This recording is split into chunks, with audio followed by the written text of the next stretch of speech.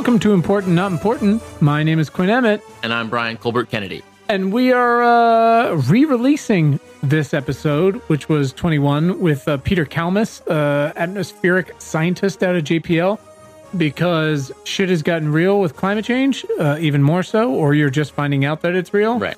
Been here the whole time. Not your fault. That's what we're here for, but you're wondering what the hell you can do about it, and that's what this episode is all about. 'Cause Peter wrote a book.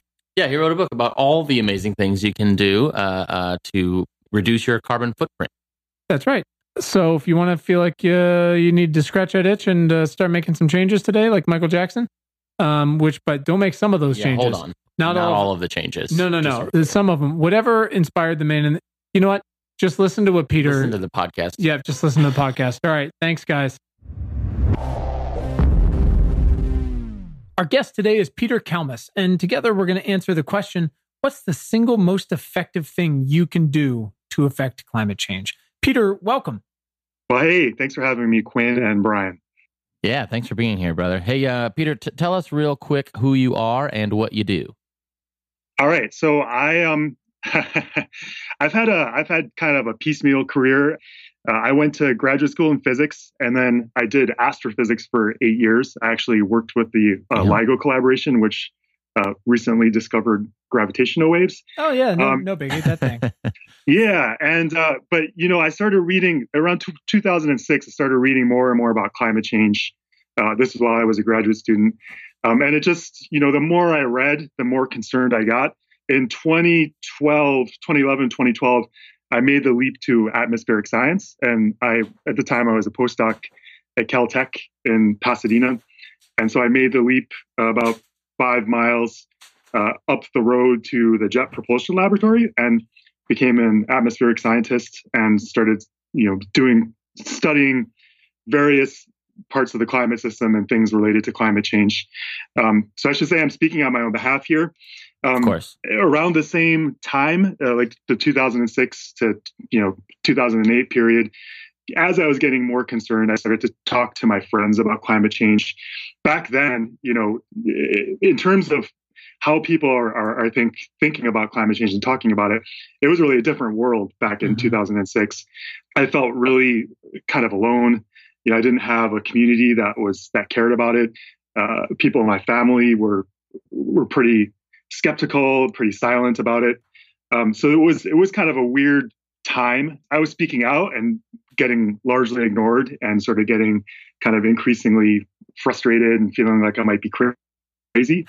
And then my family moved to California. I finished my PhD in 2008 and we were in New York City. And then we moved to California and I started gardening. That was kind of and I started biking. Those two things really kind of started to transform me and made me realize that instead of just talking about this stuff, I really had to start doing something. Sure. And so there's this huge question, right? Like, what can one person do about this global, this huge, ponderous, overwhelming global problem, right? Mm-hmm. So then, for the last, like 10 years, I'd say, I've really wrestled with that question. And that wrestling turned into a book, which got published in 2017, and sort of like it tells the story of these transformations and sort of the deep experimentation I did with responding as one single mammal on this planet to climate change. But an important mammal. Can you tell everybody what the name of the book is? So it's called Being the Change, Live Well, and Spark a Climate Revolution. And we went, the publisher and I went back and forth with the title for a while. And finally just kind of went for the direct approach, I guess. Yeah. So, one of the things that I did was I decided to drastically reduce my own use of fossil fuels. And I did that for reasons that, maybe your listeners would be a little bit surprised about. So it wasn't just to directly reduce my emissions to the atmosphere. So before I started reducing, I was at like 20 metric tons per year, roughly. Is that pretty which average? is roughly the U.S. average. Yeah. Over the course of 3 or 4 years, I reduced that by about a factor of 10, down to about 2 metric tons per year. And that's like a tiny drop in the global emissions ocean, right? Sure. So I'm not under any pretense that these kinds of personal reductions are going to like sort of be directly significant to the problem. Mm-hmm. But the reasons I reduced was I just didn't like burning fossil fuels anymore. So when I had a decision like to get on a plane or not get on the plane, I more and more started to lean towards not getting on the plane, just because I felt sort of gross doing all that emissions. Like once I knew like what parts of my lifestyle were emitting a lot, I just didn't feel really that good about doing that emissions. That's incredible. So that was kind of the main reason, was just kind of implementing that knowledge in my personal life. And then the second thing was I kind of started to realize pretty fast that the changes I made were not like making me less happy. They didn't really feel like huge sacrifices or anything. Sure. They were kind of fun, and they felt meaningful. They got me into a lot of new hobbies, like I said, like gardening and biking. Sure. I felt more connected to the community, and there's a lot of research that talks about how more connection to community leads to more happiness. Sure. So I'm like, everyone says reducing your fossil fuel use is like wearing a hair shirt, and it's a huge sacrifice. My experience was directly opposed to that conventional wisdom. That's awesome. So I was like, I got to talk about this. So that's what led to writing the book. Well, I love it, man. We're going to dig into all that stuff so you can be our everybody's own personal messiah a little bit, which I think is exactly the opposite of what you were going for. Right. I think of it more as like one water molecule in a wave, because I'm building on like what other people are doing, and hopefully kind of like contributing to sort of a change in the collective story, and other people can take what I'm doing and run with it. For sure. Well, but you know what? There's a lot of doom and gloom, and at the same time, good news out there.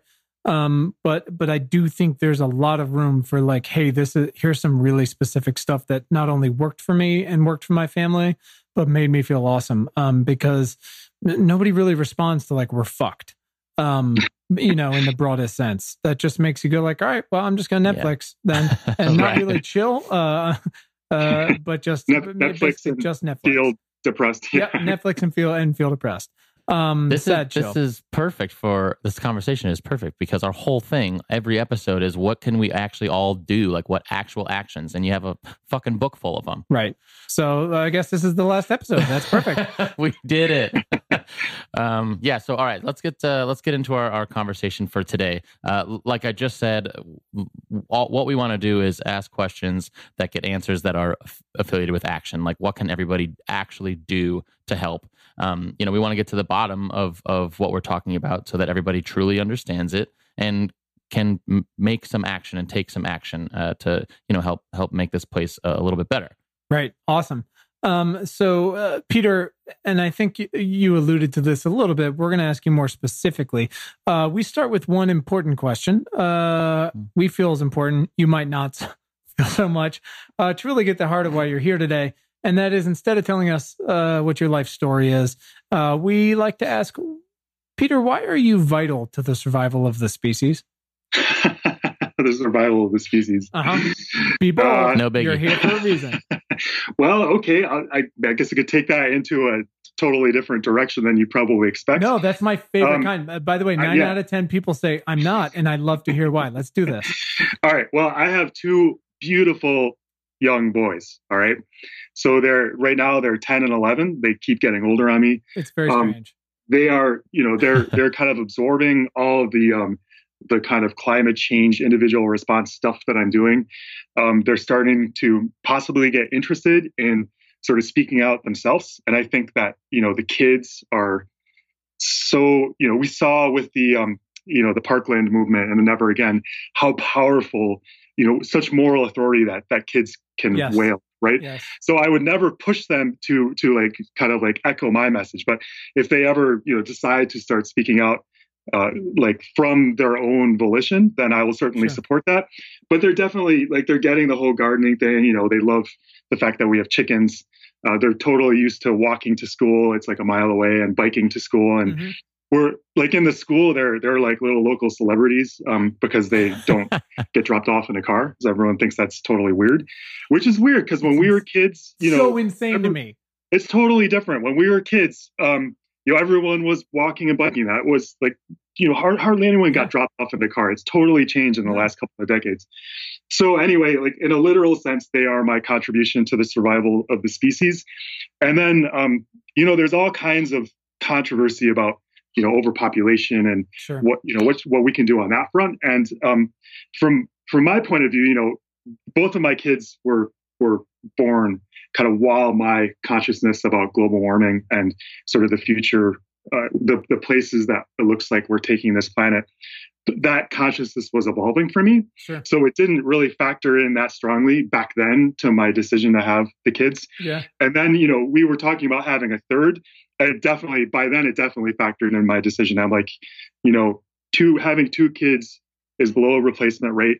So I'm definitely a proponent for, smaller families, for empowering women, for promoting contraception globally, to try to things that we can try to do to kind of make the reality of human population be more on the lower end of the projections as opposed to the higher end of the projections. Yeah.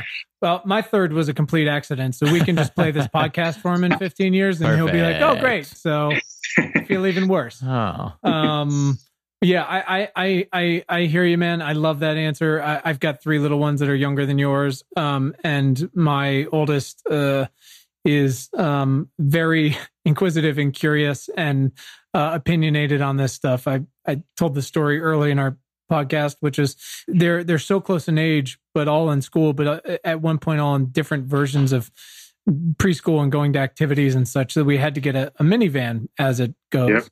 Yep. Despite my own feelings about it all. And one day he just goes, what's climate change, on the way to baseball? And I was like, oh man, I mean, how much time do we have here, pal? And, we were talking and we were looking at tailpipes and things like that and how it all works. The greatly simplified 8-minute version on the way to baseball practice. And he, by the end of it, was like, so how are we going to get home? I was like, well, what do you mean? I was like, I'm going to stay at practice and I'll take you home. He's like, yeah, but we can't ride in the minivan again because it's a pollution. And I was like, oh, well, no, damn it. And I was like, we need the car to get around. It's like, yeah, it's the big dilemma. Yeah, right there. I was like, it's 5 minutes away, but he was like, had made up his mind. He was like, yeah, but we can't ride in this car anymore. And it's the same thing he did when I told him where paper comes from trees. He was like, oh, well, guess I'm never using paper again.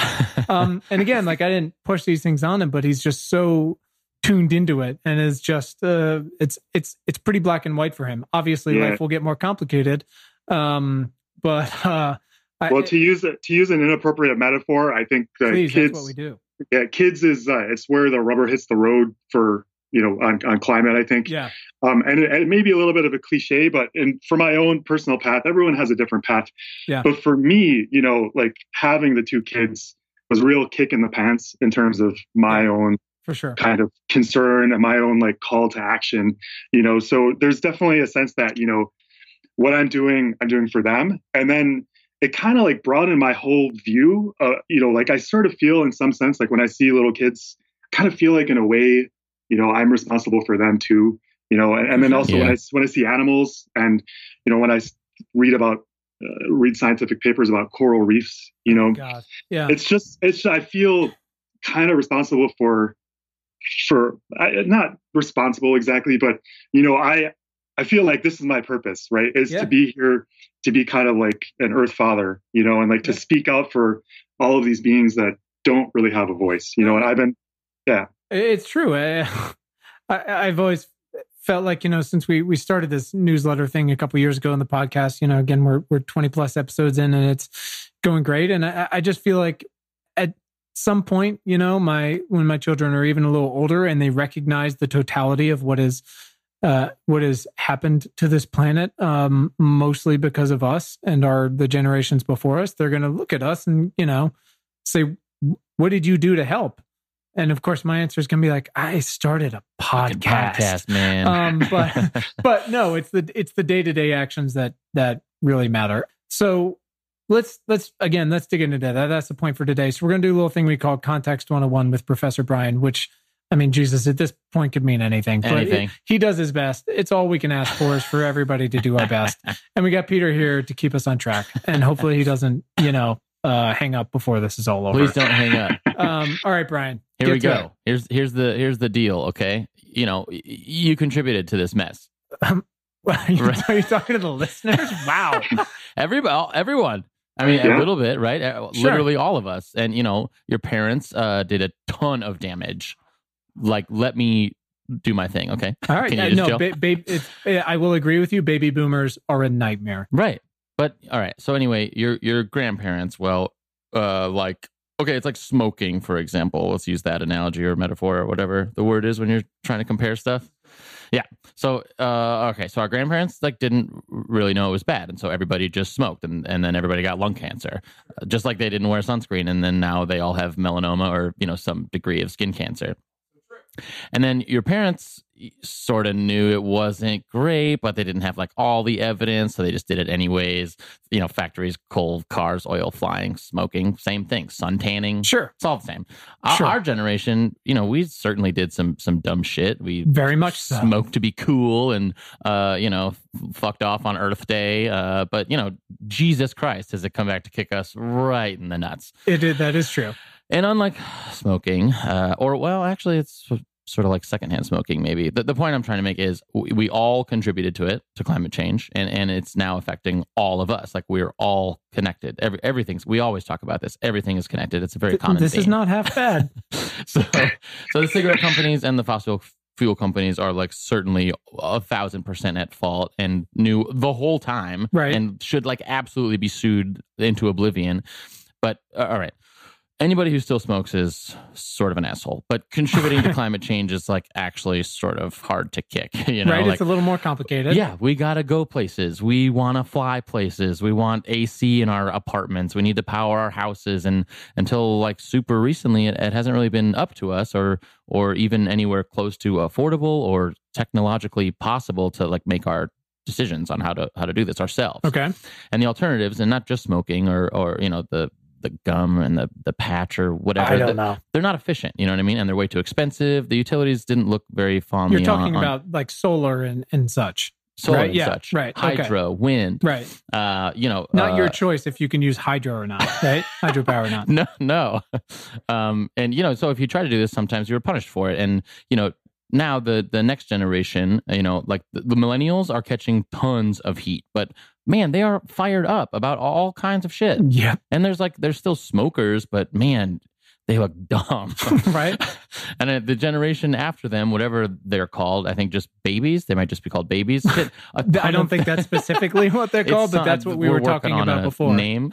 Right. They're actually suing state governments and the federal government. They do not give a fuck. Right. And by the way, I've gone fully to the dark side in this. Every time I hear a baby boomer rip on millennials or younger about their work ethics, I gleefully remind them that these kids are cleaning up their fucking mess. Yeah, exactly what they did. It's infuriating. So, all right. So you've contributed to it, you, Quinn, and you, Peter. Mm-hmm.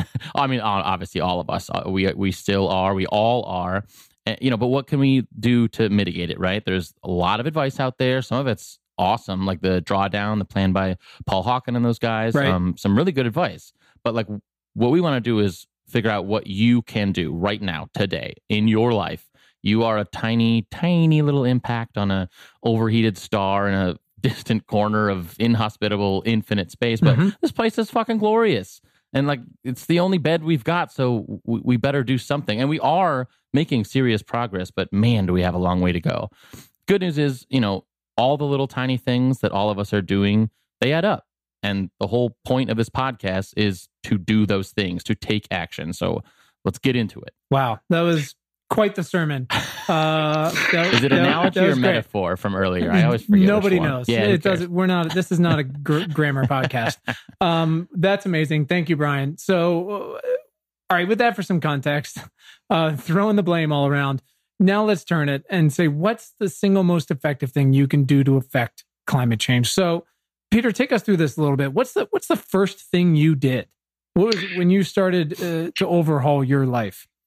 Okay, well, let me take a step back, and I think we should discuss whether it's even worth doing any individual changes to reduce That's a great question. Fossil fuel at all. And then once we kind of like nail that down, then we can talk about the specifics about how to do that. Yeah, let's which do it. Of course, like there's a big section of my book about that exactly. Right. So yeah, I think we got to stop beating around the bush here. We know that the vast majority of the root cause of climate change is burning fossil fuel. Right. There's a little bit also comes from like agriculture, cutting down forests and turning them into farmland. But the majority of it is burning fossil fuel.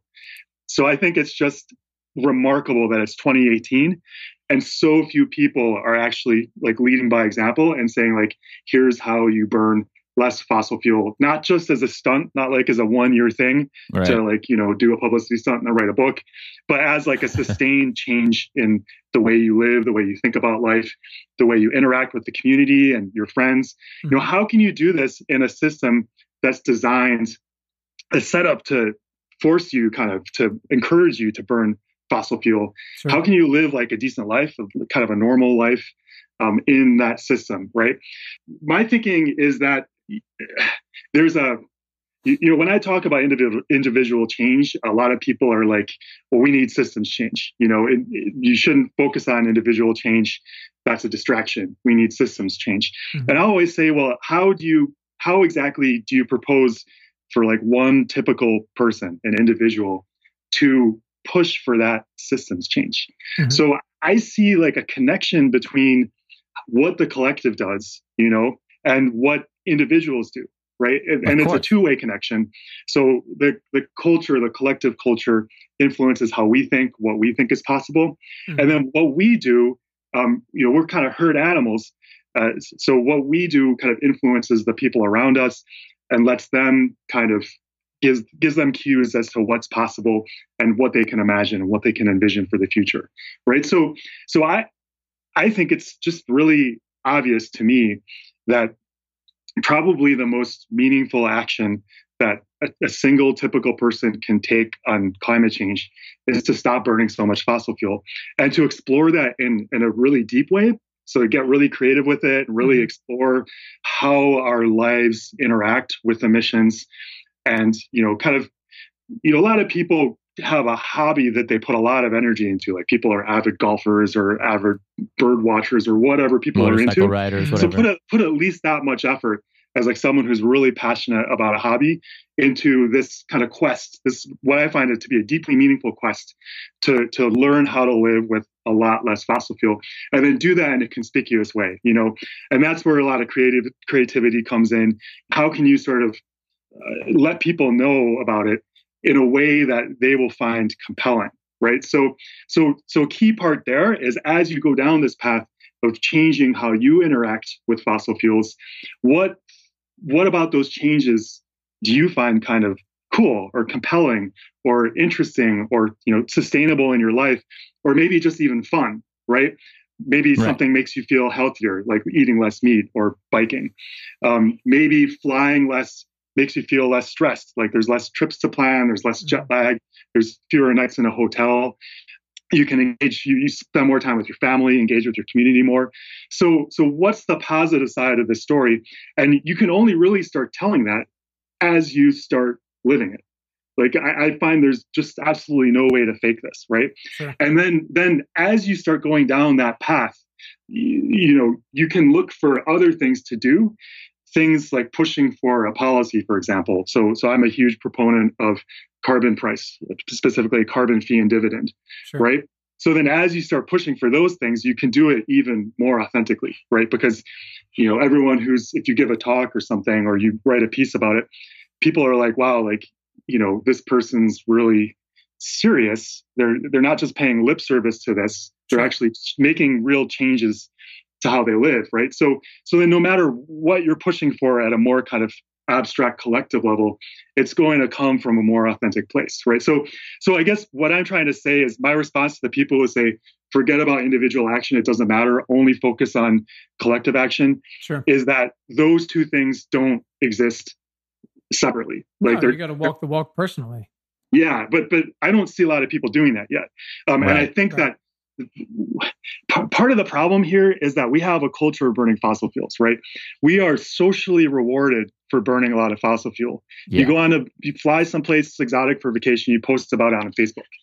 You do a lot of business travel, helps you get a promotion.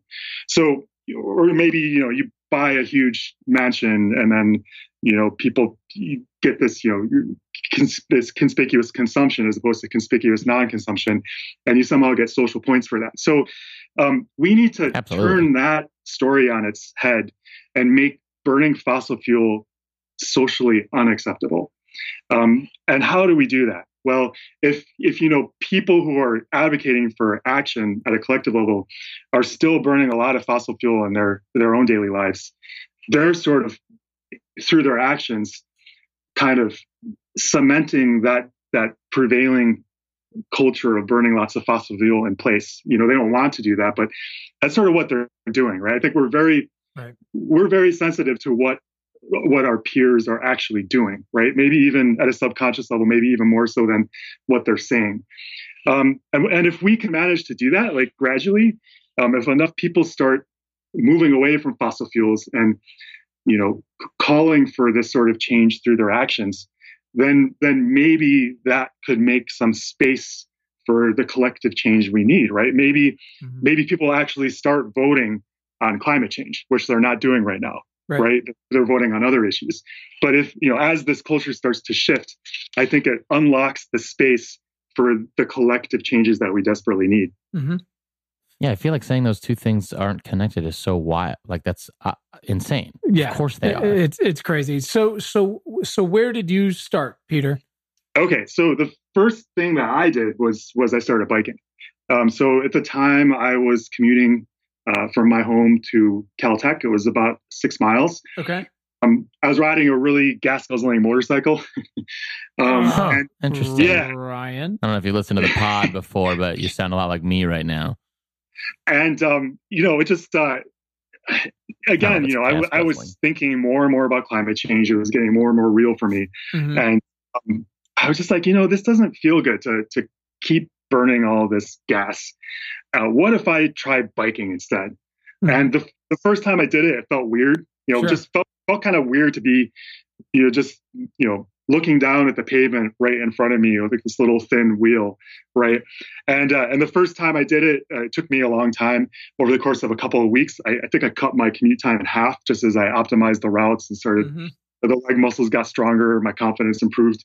And the thing is, I loved it.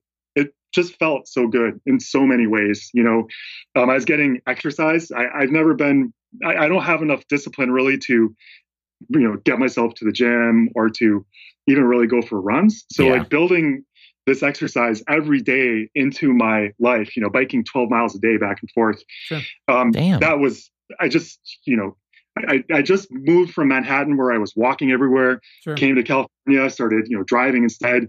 And so I put on a few pounds and, by biking, those went away and I started feeling better. I remember the feeling of freedom I had when I was a kid. Now I bike around my neighborhood, which I think kids are doing less and less of these days. Yeah.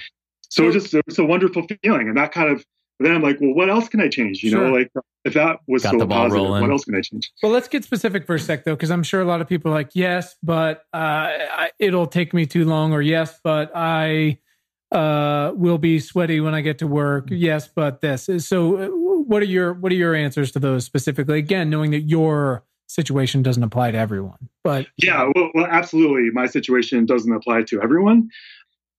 Sometimes there's we all know that there's things that we kind of feel like doing in the moment. Mm-hmm. Like maybe eating a huge thing of ice cream that we want to do, but we know it's going to make us feel worse later on. Brian does this all the time. Right. And then there's things that we kind of don't want to do in the moment, like maybe exercising, that we know it's going to make us feel better in the long run. Right. Sure. And this is just like a fundamentally human thing. It applies to lots of spheres of life. I would say, don't, in terms of the biking specifically, give it a try, because it's easy to make excuse. It is, I think that even more than the sweatiness and kind of the effort involved. It's more kind of the convenience factor. Right. It takes a little bit more planning. You might have to leave a little bit more time. You might have to take a change of clothes. It's all doable. But, when you got the, maybe kids to worry about and you're pressed for time and, you got all this, your life's already too busy.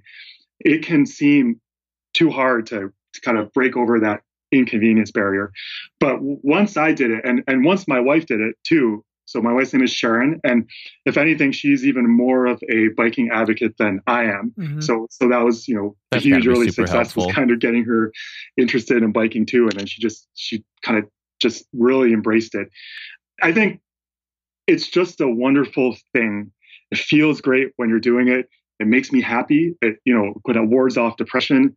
And then this is really interesting, and a lot of people don't know this, but it'll actually add significantly to your lifespan on average. So if you take a large population of people, mm-hmm. and you look at the people who bike commute and you look at the people who don't bike commute, the people who bike commute on average will live like, I don't remember what the exact number is, but it's on the order of a year longer, just because of the reduced risk for heart disease, for strokes and heart attacks. Oh, wow. And the reduced risk of you being flattened by a semi-truck in California on a motorcycle. All right. I think that there's a very slightly, higher risk from injuries. As more and more people got on bikes and less people were driving, and the bike infrastructure improved, and that will only happen if people start actually demanding it by biking. Sure. That will go down even more. But it's already orders of magnitude smaller in terms of risk than not having that daily exercise. Sure. I have a couple things to say. Yeah. Oh, Jesus. Number one, listen, I can relate to you, Peter, with the feeling terrible about, riding the motorcycle and actually adding I can hear myself adding pollution to the planet, and I don't love it. And it really does make me want to change.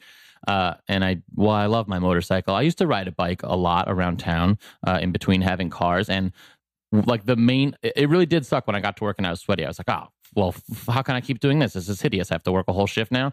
But that lasted 3 days. And then the rest of the time that I did it, it was fine. And it just felt wonderful. It is always that anytime you're making a big change, that just the transition that sucks. And you can either give up and be like, well, I just can't do this. Or you just push through a little bit, literally for a couple weeks, and you can, everything is fine. Yeah. And you again, there's going to be a lot of people out there, and I think a lot of people do this, where they're not doing it for the climate change, and you kind of got to meet them where they are, which is you just want to lose a little weight, or you just want to get your heart in better condition, or you just want to be outside in nature a little more. Whatever the thing is that also helps them contribute to personally taking on climate change, great. Like you said, Peter, it just felt wonderful.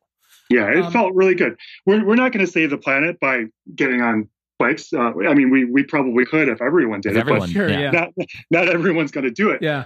But so then the other thing is, since not everyone's going to do it, I urge people to take a look, to kind of do a carbon emissions audit to yourself. And just real quick, actually, on that note, so you mentioned you calculated what your carbon impact was, and then taking it down tenfold.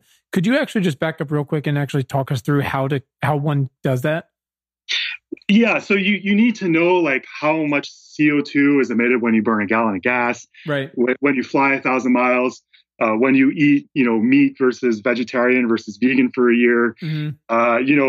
If you buy $100 worth of natural gas or electricity, how much does this translate to carbon emissions, right? Yeah. So I kind of I looked at 7 spheres of how our daily lives interact with climate change. Mm-hmm. So in addition to the things I said, it's also waste. So if you throw food into the landfill, it's going to turn into methane. Right. And stuff, buying new stuff, when it's manufactured, they use fossil fuels to create it. So there's embodied fossil fuel in the stuff. So for those kind of 7 typical categories, in my book, I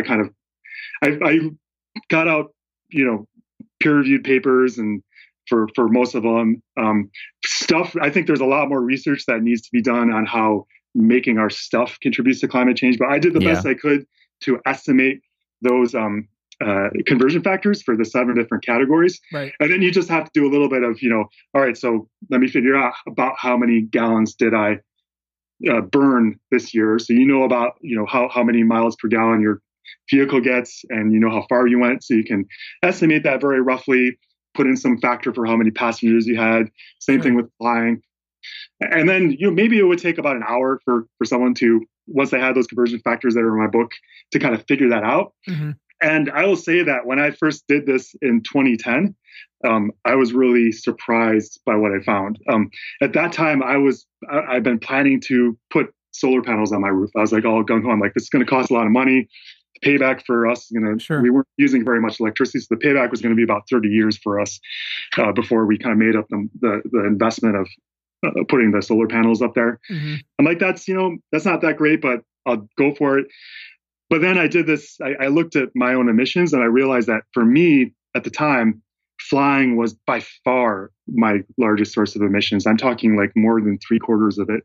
Oh, and wow. And then the second biggest one for me was food, was eating meat. So I'm like, I'm going to put the solar panels on hold and focus on these two areas the most. So I'm like, all right, so how can I fly less? It took me several years to ramp that down. Mm-hmm. I had to, talk to my parents. I had to figure out they live in Illinois, so I had to figure out how to get to Illinois without flying. Another Illinois fan there. Yeah, you guys are best friends. Yeah. And then, I've been thinking for years even before I did this, about becoming a vegetarian. And just because of, I don't want to harm. I know I don't want to be eaten. So I kind of like assume I don't want to be eaten other beings on the planet don't really want to be eaten either. Right. Yeah. So I've been thinking about that for a long time, and this finally gave me the kick to actually try it. And then I'm like, gosh, I like this too. Being a vegetarian, I just sort of felt lighter, felt like food tasted better. Grocery bills went down, all of that stuff. Yeah. So once you get this picture of how your daily life is interacting with climate change, that's when you can really sort of decide where you might want to intervene and what experiments you might want to do. And you have this great, we'll put it in the show notes, but on your website, you have this great page on there where you can make a pie chart, and you even link to a climate calculator that you trust and like. So we'll put that in the notes too for everybody. Yeah, I mean, it's not rocket science, as they say. Easy, rocket scientist. Yeah, easy. I got friends who are rocket scientists. I'm not, but they literally are, and it's very cool. Yeah. But yeah, I think in the environmental movement, there's a little bit too much, like 20 things you can do for the climate, and it's just this like grab bag of stuff that people can use to feel maybe less guilty. Yeah. But I think once you really know, like, what are the big things and what are the small things, and you start prioritize them, and kind of like can see your emissions go down, and that you're sort of doing everything you can. For me, at least, like, there's like I have no guilt about climate change anymore. Sometimes I feel frustrated by how little my efforts are. And I wish they were having more impact than they are. Right. But at least I don't feel guilty. And I think there's way too much climate guilt going around, and the prescription for it is so obvious. Just do something. Just do it. Recognizing that like a lot of folks can't dedicate their whole lives to change as much as they need to anyway. Right. What would you say is like the cross section there of maybe the easiest thing, but the most impactful change that we can make? Right. Is there like a list of sort of 3 to 5? And I recognize that this is the point of your book, but sort of. Again, what are the easy / impactful things that people can do that are, again, applicable across geographies and demographics? Right. Probably the easiest thing that you can do that would have pretty significant impact is to eat less meat. Mm-hmm. and to waste less food. So don't ever throw food in the garbage, because it'll go into the landfill and turn into methane. All right. So if you compost it, if you feed it to worms, if you feed it to chickens, or if you just try to reduce your food waste in other ways, that's pretty significant. Mm-hmm. If you don't fly, then probably another big one would be to drive less, or to drive a more efficient vehicle, or to get an electric vehicle, or to bike more. So so the average American's biggest emission source is actually driving. Mm-hmm. And the reason for that is because most Americans don't fly in any given year. Like it's really flying is really the domain for the not just the globally privileged, but even the privileged, the kind of richer slice of the U.S. population. So there's a lot of people that that basically can't afford to fly. So if you are flying a lot for whatever reason, then definitely reducing that is going to be your biggest, most impactful change. And I know that I think the flying question is super interesting because people are very attached to it. Let me put it that way. It's really also the most efficient way to go 3,000 miles or more. Well, it's the fastest way. Yeah, it's certainly the fastest way. And with the expectations of our society, fossil fuel is kind of like this juice that makes a lot of noise and makes us move around really fast. And I think that combination makes us feel more stressed. Yeah. But it definitely sets up expectations with our families, with our employers, that we're going to be able to fling ourselves halfway across the planet in a matter of hours, which is just historically such an anomalous thing, right? I mean, we take it, and it's just remarkable to me that we take it for granted that people get in a plane and they're like,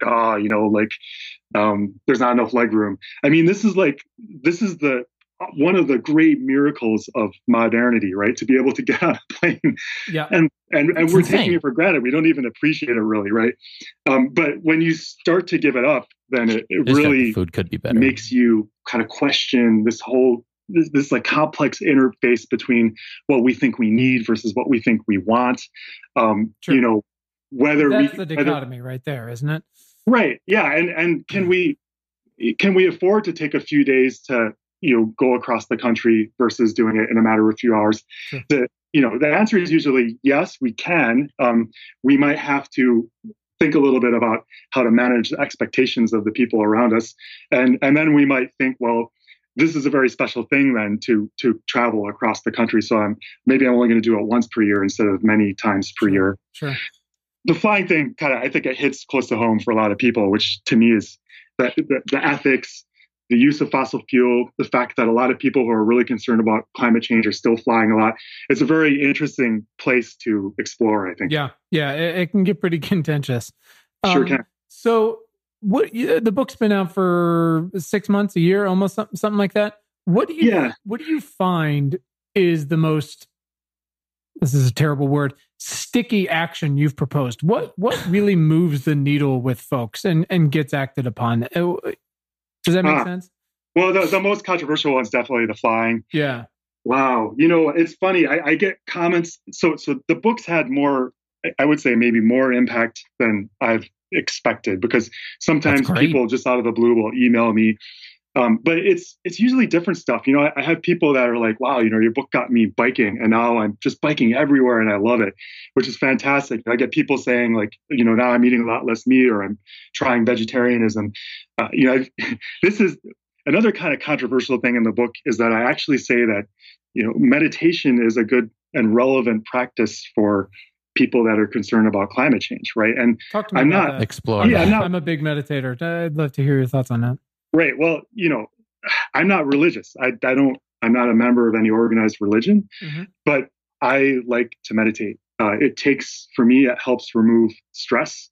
It makes it easier for me to, like earlier I talked about that barrier between, doing in the moment, doing the thing, is good for your long term versus doing the thing that you kind of want to at a bodily level that is not good for your long term. Right. So it helps kind of like overcome that. Which is great for one's long-term happiness, right? Do you have a specific tool you use or platform you use, or is it? Yeah, so I do a kind of meditation called Vipassana meditation. Okay. So it's, people call it the kind of boot camp, meditation boot camp. Right. You learn it by going and doing a 10-day silent retreat where you basically just do nothing but eat, poop, and meditate. Right. Did you so do just meditating all day long? And I sort of think of it as like kind of like a training, sure. Maybe sort of like a Jedi training for your brain, or how pianists have to practice a couple hours a day to stay in peak form. Right. Well, our brains are kind of programmed somehow to react. Right. We when somebody does something crappy to us, we react. So, someone cuts us off on the road, we stick the middle finger out the window, right? That's a reaction. That's what I call like a blind reaction, or somebody says something to you that makes you feel depressed and you roll into depression. Whatever it is, we tend to kind of react blindly, and it's like a roller coaster. You know, when something good happens to us, we get all elated. When something bad happens, we get all depressed. So we're just kind of like flying around in the right breeze like a leaf, right? Our brains weren't built for this incredibly distracting world, you know, and this reaction system in you know, in a lot of ways is what kept us from being eaten by tigers a couple thousand years ago. So that's great, but we need to recognize that we're not built for this, and like you said, find tools to slow that down and make it a little more long-term thinking. And go ahead. When we roll in those things though, that like anger, that depression, we're not happy. Right. So a great way to get happier is to kind of learn how to like observe those things with a little bit of detachment and be like, all right, so something bad happened to me. I can sort of feel like the depression wants to come on, but I'm just going to watch that, you know, and kind of like observe that and be with that. And then maybe it doesn't stay as long, or maybe, you know, after several years of meditating, maybe it doesn't even come at all. You're just like, wow, there's something that would have depressed me a couple of years ago that doesn't depress me now, or would have made me angry. It doesn't make me angry now. And that's not, a wonderful thing. Emotions are bad. You're still going to have emotions, but you know, I've been a big proponent of meditating for a long time, and I use Headspace, the Headspace platform. And it's just fantastic. You can get it on the App Store. There's another great one called Calm that's really great. And Headspace kind of takes you into it a different way, which is you start, I think they give it to you for free the first 10 days. You do 10 minutes at a time, because, you know, they always tell you it's very hard to start a habit by saying like, I'm going to work out for 2 hours today. It's like, you're not going to do that, and you're not going to do it every day, but to build the habit and get you into it. But one of their key things with that, and this is a little off topic, but I think it does apply, like you were saying, is one of their analogies is it's like sitting and watching cars going by, but realizing you don't have to get on each and every one of them as far as your thoughts go. And that's a good description. Yeah. And that, you know, just taking that step back and watching them, and that's okay. And to watch them, but you don't have to get on all of them and go for that ride, because that's how everybody feels every day, especially these days where the news every 5 fucking minutes is something else. That is, if you're a human being in any form or capacity, is going to throw you for a loop and make you fucking miserable or angry or sad or just flat out depressed. And like you said, those emotions, when you're constantly feeling them, those lead to shitty decisions. Exactly. And it turns out those decisions have a pretty big impact. Consequences. That's exactly right. And, you know, and we can't control the decisions that other people make. We can control how we act. We can control our decisions. The meditation helps me with that immensely. But also then when other people do, you know, shitty things, it helps me not like feel bad about that. You know, like I'm just going to keep doing the best I can with a smile. And, you know, I can't control the decisions that other people make. But if I get depressed about, you know, what's happening on the national scene, or the fact that, you know, so few people are acting on climate change, it's not going to like help me be more effective. Right. And that's, for me, that's what all it comes down to. Like, how can I be, you know, as effective an agent for collective change as I possibly can. Right. So every day I'm like asking myself that question. And burning less fossil fuels still passes that test for me. You know, it's still a key part of what I do. So sort of on that note, then, as an agent of change, if you could mobilize everyone to the polls, to their city council meetings, to you know, wherever they need to go to get their message to their officials, you know, with one focused message, one action point that would have the biggest impact, what would that be? And I mean, look, again, the needs are different everywhere. Affordability and geography and demographics are different everywhere. But again, talking to our audience, progressives / Democrats are just fucking horrific at messaging. So we're just trying to help here. You know, again, if you could focus everyone into one thing and saying, like, if we do this one thing, if you ask of your mayors and your city councils this one thing, demand one thing, what would you choose that to be in this next year? Right. It would be a national carbon fee and dividend. So this is... Talk us through that for the next minute or so. Right. So we've had a lot of different arguments in sort of the Aristotle fashion arguments on this, whether it's carbon tax or regulations and such. I'd love to hear your perspective. Yeah, ultimately, I think we need to get to a point where we're not burning any fossil fuel. You know, there's other problems on the planet too: overpopulation, resources, water use. which are all related to overpopulation, habitat loss, which is related also to overpopulation. But right now, I think the urgent thing we need to do is really ramp down our fossil fuel use right away, and also our methane emissions. So you could put a price on those greenhouse gases. So anytime like you took a certain amount of coal out of the ground or a certain amount of oil or natural gas out of the ground, you would put an extra price on that. So that's the fee, which is based on how much carbon that would emit. So you're doing it way upstream. So it's going to affect the entire economy. So it's going to make locally grown food relatively cheaper compared to food that's shipped in from far away, right? Sure. Or for food that's grown with less nitrogen fertilizer will get cheaper relative to food that's grown with a lot of it. Electric cars will start to become more attractive. Renewable energy will start to become cheaper relative to fossil fuel. So all of these systems level changes that we need would start to come together. All of them would be pushed at this very fundamental level by making that fossil fuel more expensive, right? And of course, that's going to cause a gallon of gasoline to be a little more expensive too. Sure. So you collect all that money. Which is hard for some folks. Right. So you collect all that money, and instead of using it for this politician's project or that politician's project and having these endless fights over that pot of money, you just give it back to everybody as an equal dividend. All right. Very, very simple. And then every year it gets more and more expensive. Right. So you start it. It's almost as a way to pay for sort of a baby version of universal basic income.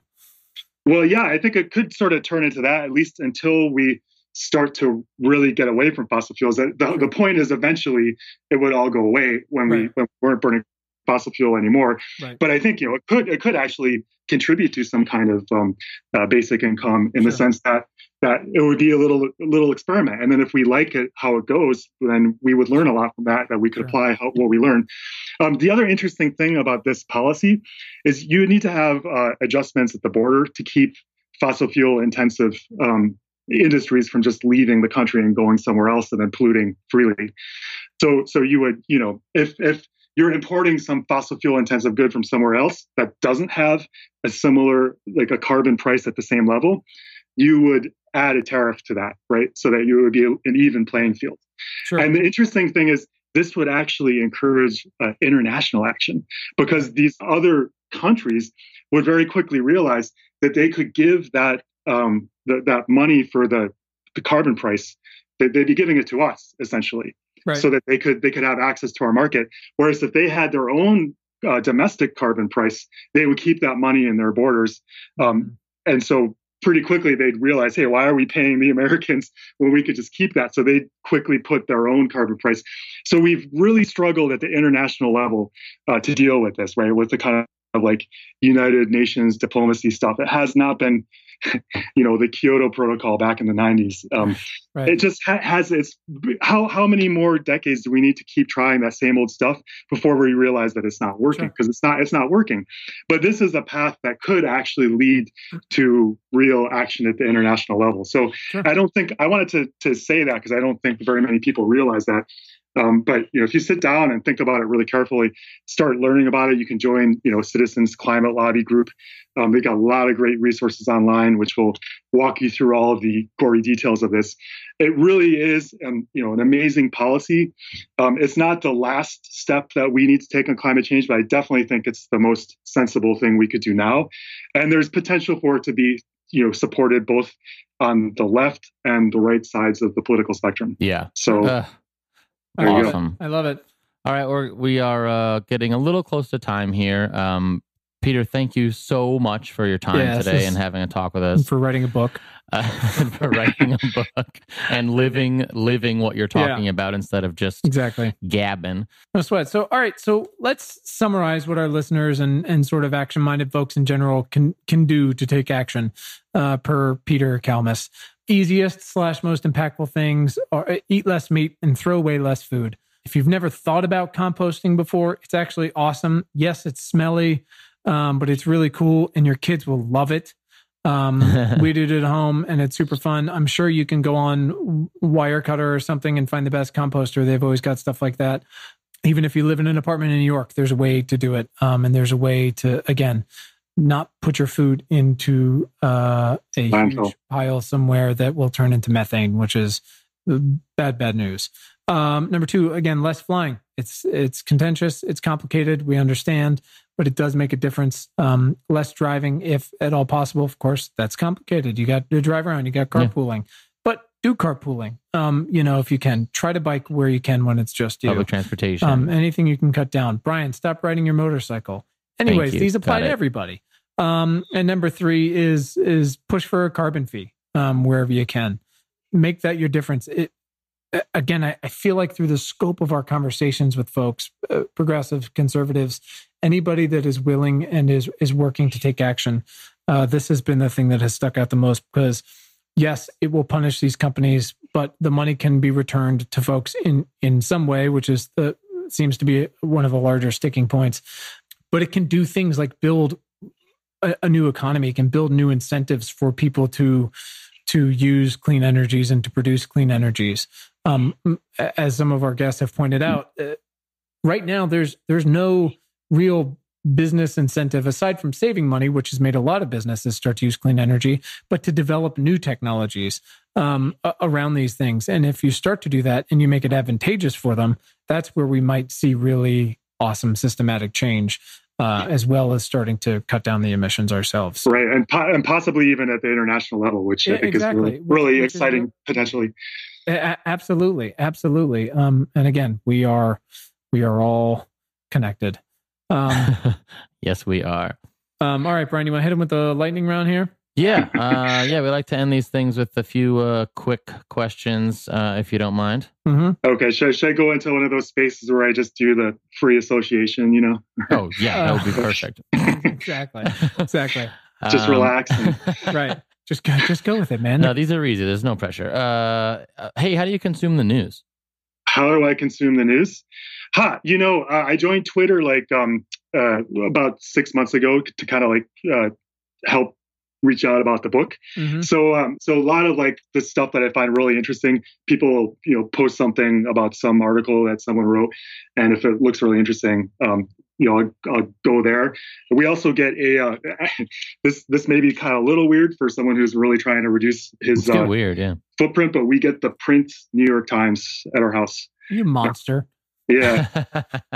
No, New York Times. Real news, man. Pay for journalism. It makes a difference. If you could Amazon Prime one book to Donald Trump, what would it be? Can it be mine? Fuck yeah, it can be yours. Of course. If you said something else, it'd be really weird. If he decided he hated my book and started tweeting about it, it would make me the happiest person on earth. Yeah, it would be incredible. Glorious. Fantastic. From what I can tell, your book is full of fake news. So I want somebody to, fly over the White House and drop, 100 copies. Right. We can figure that out. All right. And last time, this is kind of a new one. Who's somebody in your life that's positively impacted your work in the past 6 months? I am going to go with Katharine Hayhoe. I think you know who she is. She has been mentioned on every one of our podcasts. I think literally we're every working episode. on getting her scheduled. Wow. Well, she's a fellow climate scientist, and she's just so good at reaching out to people in this really compassionate, attentive way and kind of meeting them on their ground and sort of kind of winning hearts and minds. So I really, I look to her for how to do that messaging more effectively. And she's been super supportive of me too over the last 6 months. She really likes the book. And she nominated me to be one of the Grist 50 and stuff. So wow. to get sort this of, woman, called out by one of my personal heroes has been deeply meaningful for me. Not too bad. Not too bad. That's so great. Hey Peter, where can everybody follow you online? Now that you've joined the cesspool that is Twitter. Yeah. Yeah. So it's Climate Human on Twitter. Again, subtle. Yeah. Just the direct approach, right? Yeah, exactly. Just go for it, man. And the book is Being the Change, Live Well and Spark a Climate Revolution. And find that wherever you buy books, folks, which is, I guess, Amazon or support your local bookstore. Right, there you go. Really? We did it. Peter, anything else you want to say? Any last notes, truth to power you want to put out there to our listeners? Yeah, just, don't get discouraged. don't despair. Whatever is going to happen in the future, we don't know what that is, right? We don't know if how far climate change is going to go, how bad things are going to get. But, if you do everything you can, do it creatively, sort of explore this in a fairly deep level, I think that, a lot of people that I know who are on a similar path have also found that it makes their lives more satisfying. It takes away the guilt, it takes away the despair. So, I'd love to hear from listeners about the things that they've tried and that they like, because I think we're all in this together, and if we learn from each other about what works for this person versus that person, it can only be good. Awesome. I just want to say real quick, I was sort of an asshole in high school, but there were a few things that stuck with me, and you're like living one of them. And one of my favorite teachers had told our class one time that you can't let the that idea that you are just one person and none of your actions will have an effect crush you or stop you from doing anything, because if that's how everybody thinks, then that's exactly what will happen, is nothing will change. But if you realize that you really can make a difference, then, and everybody does, then big things happen in the world. Yeah. So thanks for like I said before, just doing what you're fucking saying. Yeah, there's no reason to wait, right? We can take the bull by the horns ourselves and just do it, and it feels really good. I love it, and this is great. This has been a very philosophical day for Brian. I'm really enjoying this. Thanks, Peter. Thank you so much, man, for all that you do out there at JPL and with your book. Again, speaking for yourself, but doing it strongly and effectively and in a very practical way. Being a leader on this stuff, man. And thanks for coming on. We really appreciate the time. Very much. Yeah, I really enjoyed it. Thanks a lot, guys. All right, awesome. Thank you so much, Peter. Have a great day. Thank you. Yeah, you too. Thanks to our incredible guest today, and thanks to all of you for tuning in. We hope this episode has made your commute or awesome workout or dishwashing or fucking dog walking late at night that much more pleasant. As a reminder, please subscribe to our free email newsletter at importantnotimportant.com. It is all the news most vital to our survival as a species. And you can follow us all over the internet. You can find us on Twitter at importantnotimp. Just so weird. Also on Facebook and Instagram at Important Not Important. Pinterest and Tumblr, the same thing. So check us out, follow us, share us, like us. You know the deal. And please subscribe to our show wherever you listen to things like this. And if you're really fucking awesome, rate us on Apple Podcasts. Keep the lights on. Thanks. Please. And you can find the show notes from today right in your little podcast player and at our website, importantnotimportant.com. Thanks to the very awesome Tim Blaine for our jammin' music, to all of you for listening, and finally, most importantly, to our moms for making us. Have a great day. Thanks, guys.